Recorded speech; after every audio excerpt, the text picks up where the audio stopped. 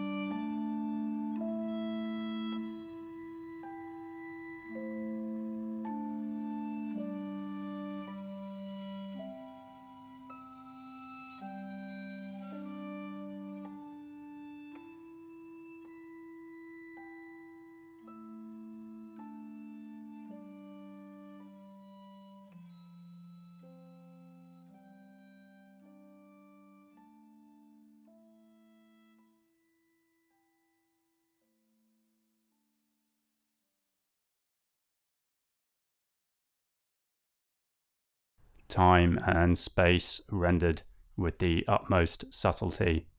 That's an excerpt there from Giuseppe Zarlino, Mark Sabat's 70-odd minute piece from 2015, written for variable instrumentation, as directed on the score.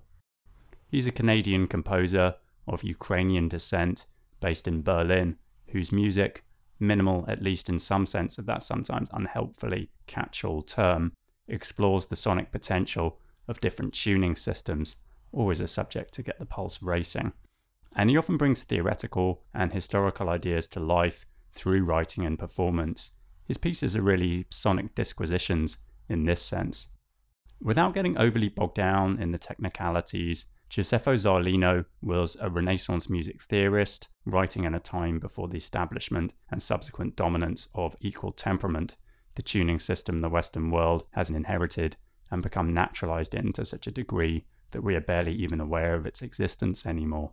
Earlier systems cleaved more closely to the natural harmonic or overtone series of notes produced by strings and so on, and so in them intervals, i.e. the distance between one note and another, were based on whole number ratios, producing harmony sounding purer, quote unquote, or certainly more resonant anyhow. In this pre-standardized world, there were a multiplicity of approaches to tuning that varied across time and place. Now, perhaps unsurprisingly, in view of their being surpassed by equal temperament, there were significant drawbacks to such systems, but that's a story for another day. Anyway, Zarlino proposed something he called the scenario, in which the system of tones and semitones, as found in the conventional Western scale, was augmented by distinguishing two types of tone, the major tone and minor tone, where the latter is slightly smaller than the former. Putting the maths aside, the effect was to create a harmonic world that subtly expanded upon the norms of the day, extra pitches effectively, and with them extra tonal colour. That's essentially, on paper at least, what Mark Sabat is exploring through this piece. The distinctions in pitch are often very subtle. I found that for much of the piece I really have to bend my ear to them. But as with other music that explores different tunings, it can sometimes be felt to open up a new semantic world in sound, providing a parallel history to the one we've come to know. It's as though all the familiar words we use were suddenly spelled and pronounced slightly differently.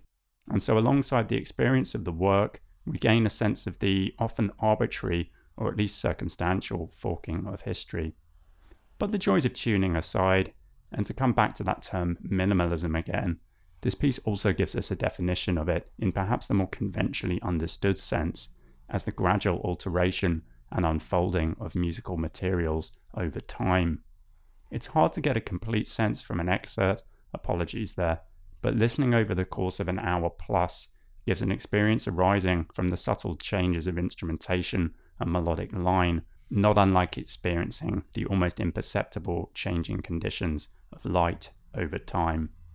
It's also sculptural music, music to inhabit. It doesn't work over you, and it's not narrative in any sense, functioning instead as something to move towards and be part of yourself through active awareness. There are often quite strong biases in the way we think about music. Good music should command our attention and not be mere scenery or background. But it strikes me that these perspectives often assume a passive listener. If we engage actively, the smallest of details becomes interesting. That was performed by Mark Sabat and the brilliantly named Harmonic Space Orchestra, and the album is of the same name, Giuseppe Zarlino, and was released on the label Sacred Realism earlier this year.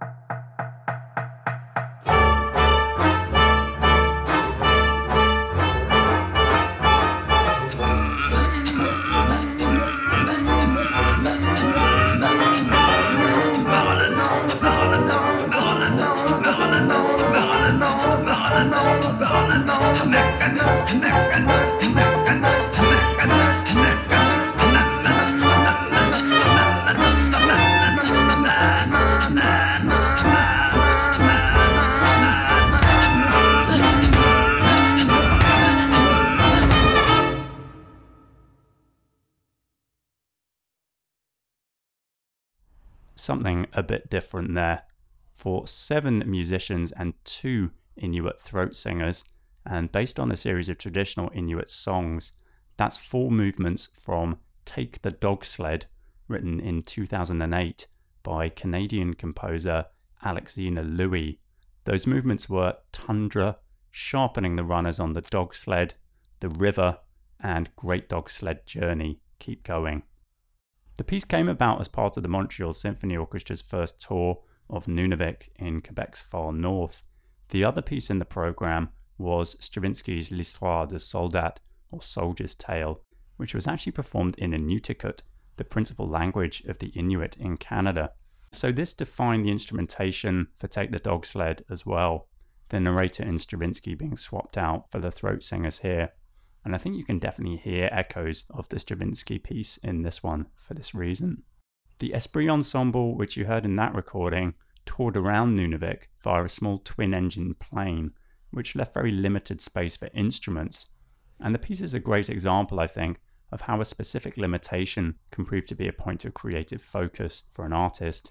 Alexina Louis usually writes for a lot of percussion instruments, so she had to be pretty resourceful here in writing for a single player only, replacing marimba with a set of bottles, for example, and using 2 tuned rocks that you heard at the start of the movement. She said that the main challenge of the work was integrating fully the sound world of two great traditions, Western orchestral and Inuit.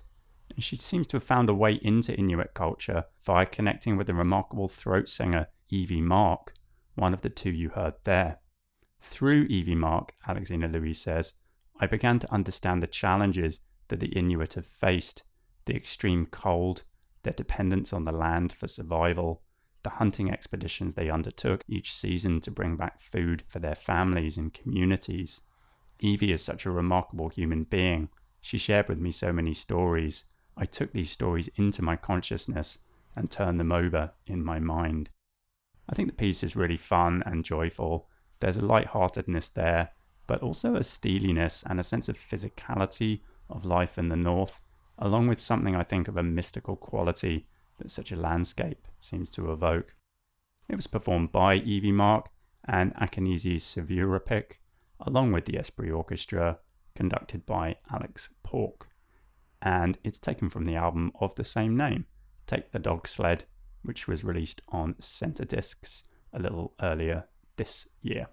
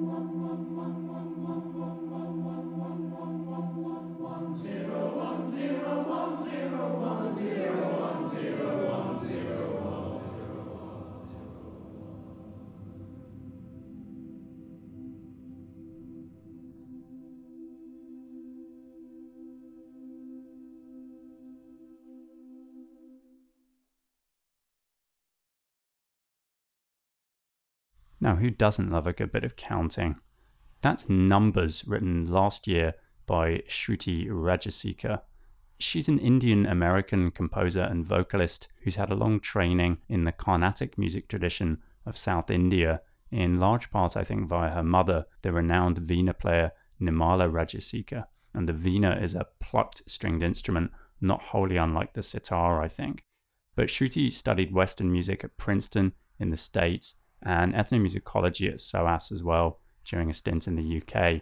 Shout out to everyone in the music department at SOAS. That piece, Numbers, has made some waves over the last year, having been a top 10 pick on both The Guardian and Spotify, and I'm sure it must go down pretty well live. It makes reference to 3 counting systems: decimal, sexagesimal, that's base 60, hence I think the 59 references, and digital, the ones and zeros of our computationalist electronic overlords.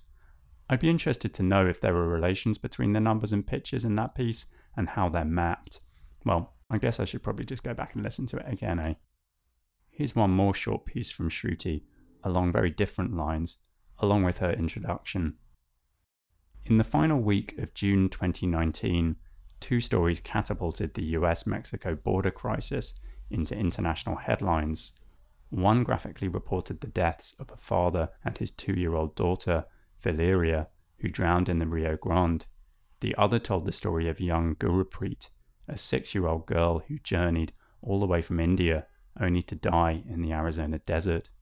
We were stunned to our core by these 2 stories, but this is an old tale.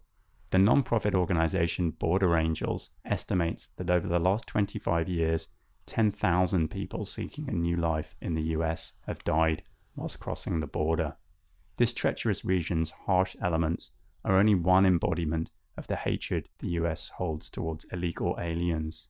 The entire Western world holds migrants in contempt, but the tension in America is uniquely characterized by the history of the land, stolen, claimed, exchanged, and annexed before it was proudly incorporated into a nation proclaiming freedom. The border is a wound that never ceases to bleed. The short lives of Valeria and Gurpreet shook something in me, something that had become numb to tragedy. Suddenly, I was angry at death, angry at politicians, angry at adults, angry at those who dissected the issue, angry at those who didn't, angry with myself for complacency and avoidance. The resulting poem and piece began with Valeria and Gurpreet, but inevitably includes my experiences as an Indian American second-generation immigrant and the journeys and hardships of so many others. The title of this piece, Did You Know, means, were you complicit? But it asks another question. Time and time again, our ancestors haven't prevented atrocity because it was not their issue to be solved. Will we continue the cycle?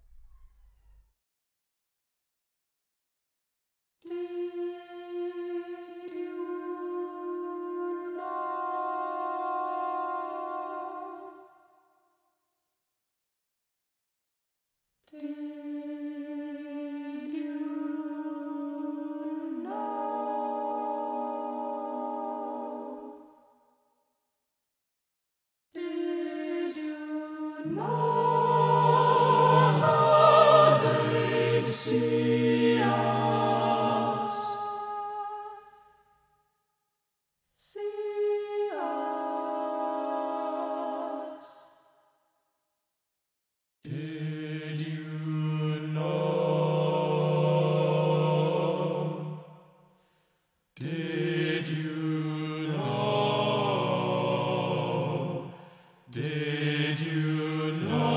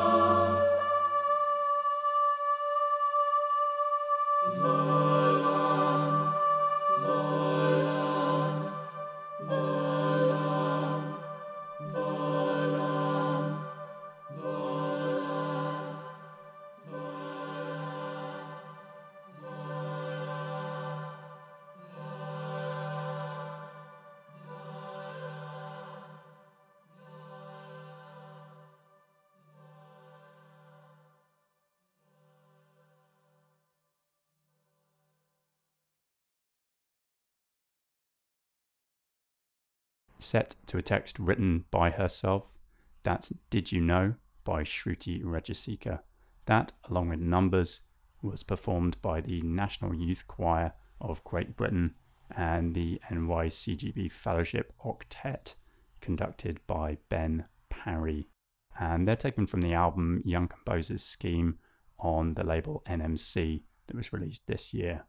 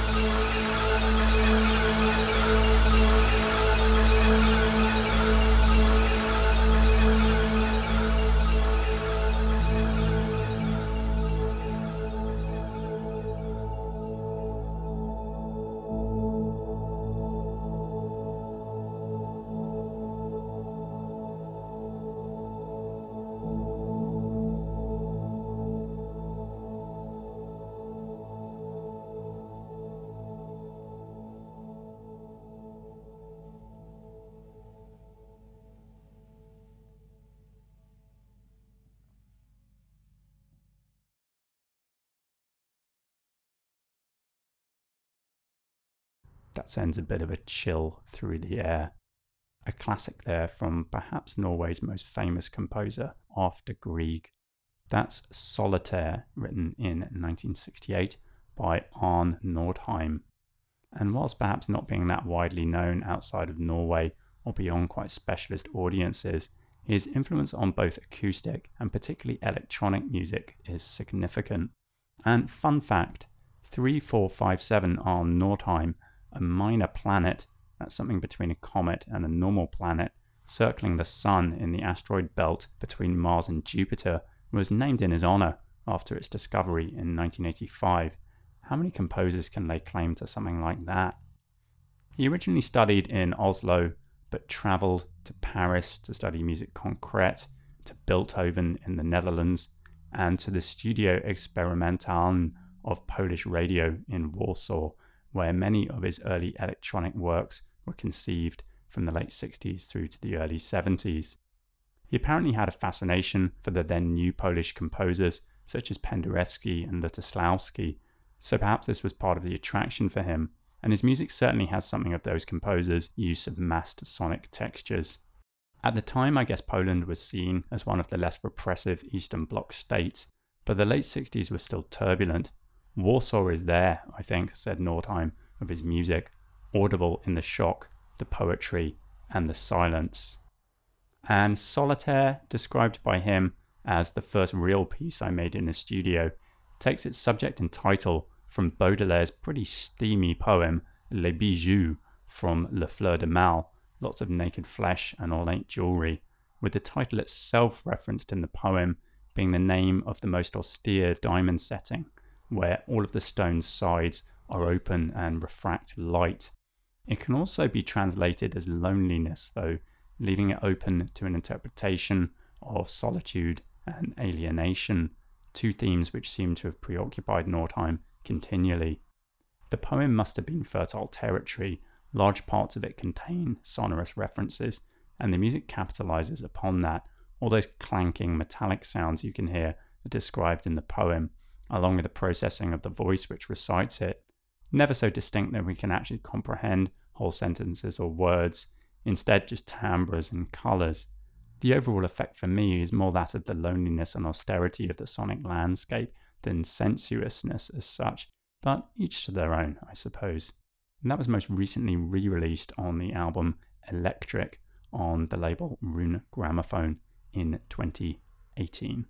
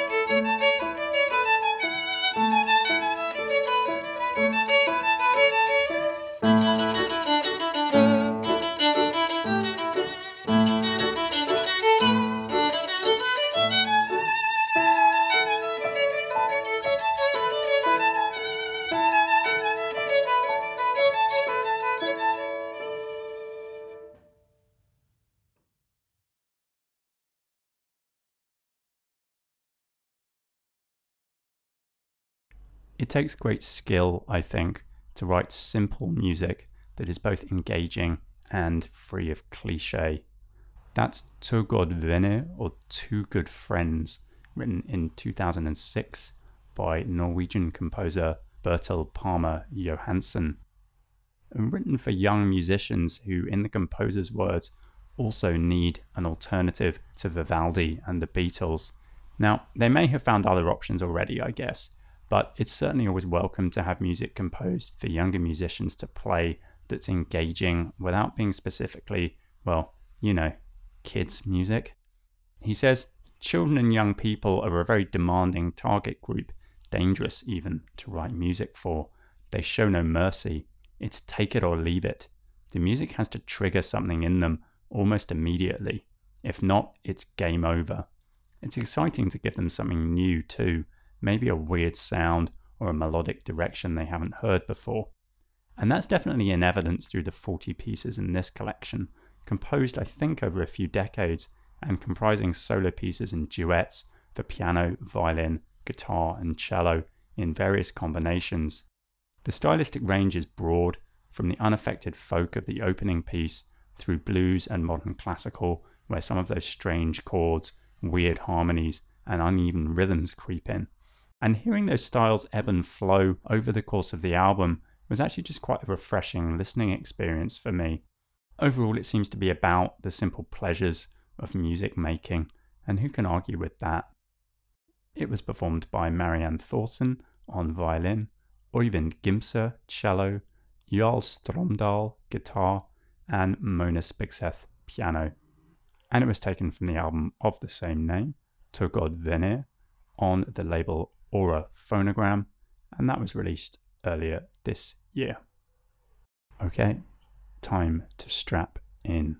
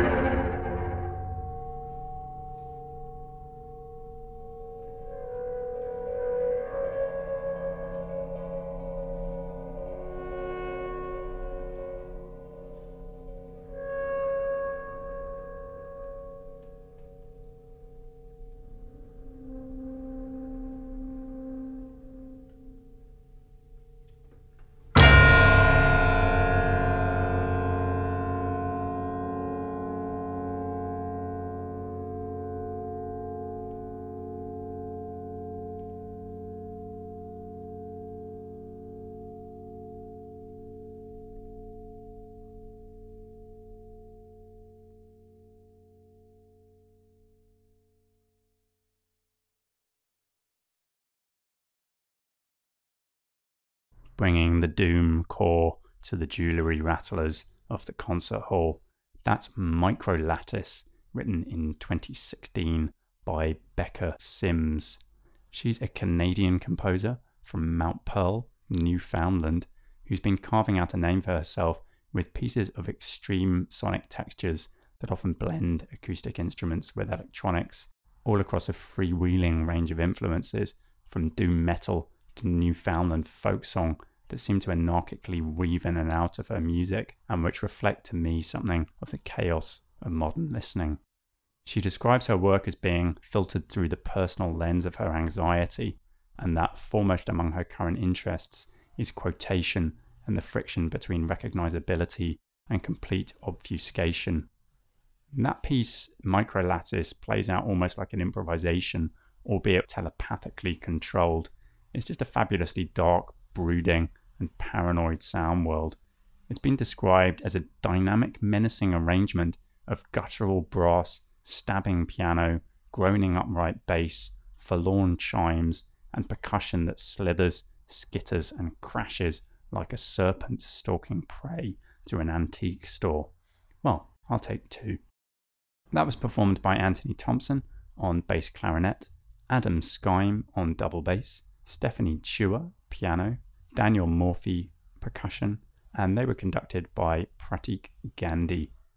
And that was taken from Becca Sims' debut album, Impurity Chains, that was released on Center Discs in 2018.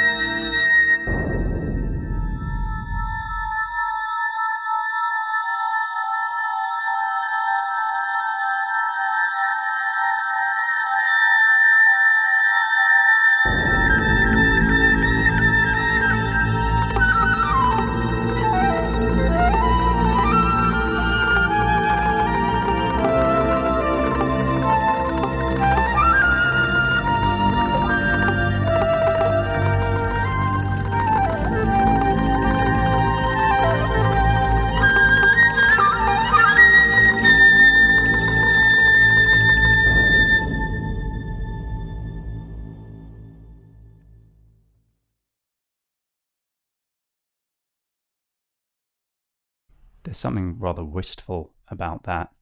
That is Alone Dancing, written in 2003 by Asha Srinivasan.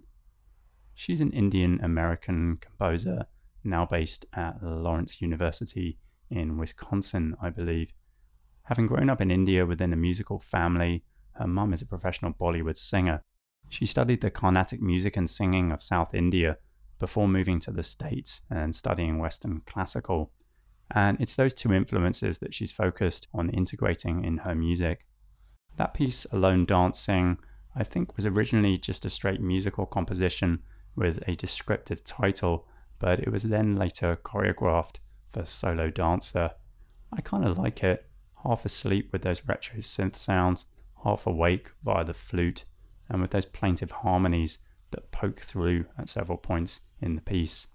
It was performed by Kyung-mi Lee on flute, with Asha Srinivasan providing the electronics, and it was taken from the album Collaboration 4 Ambiance on the label Beauport Classical, released in 2009. Just time for one more to close out this show, and it's over to the wild side again.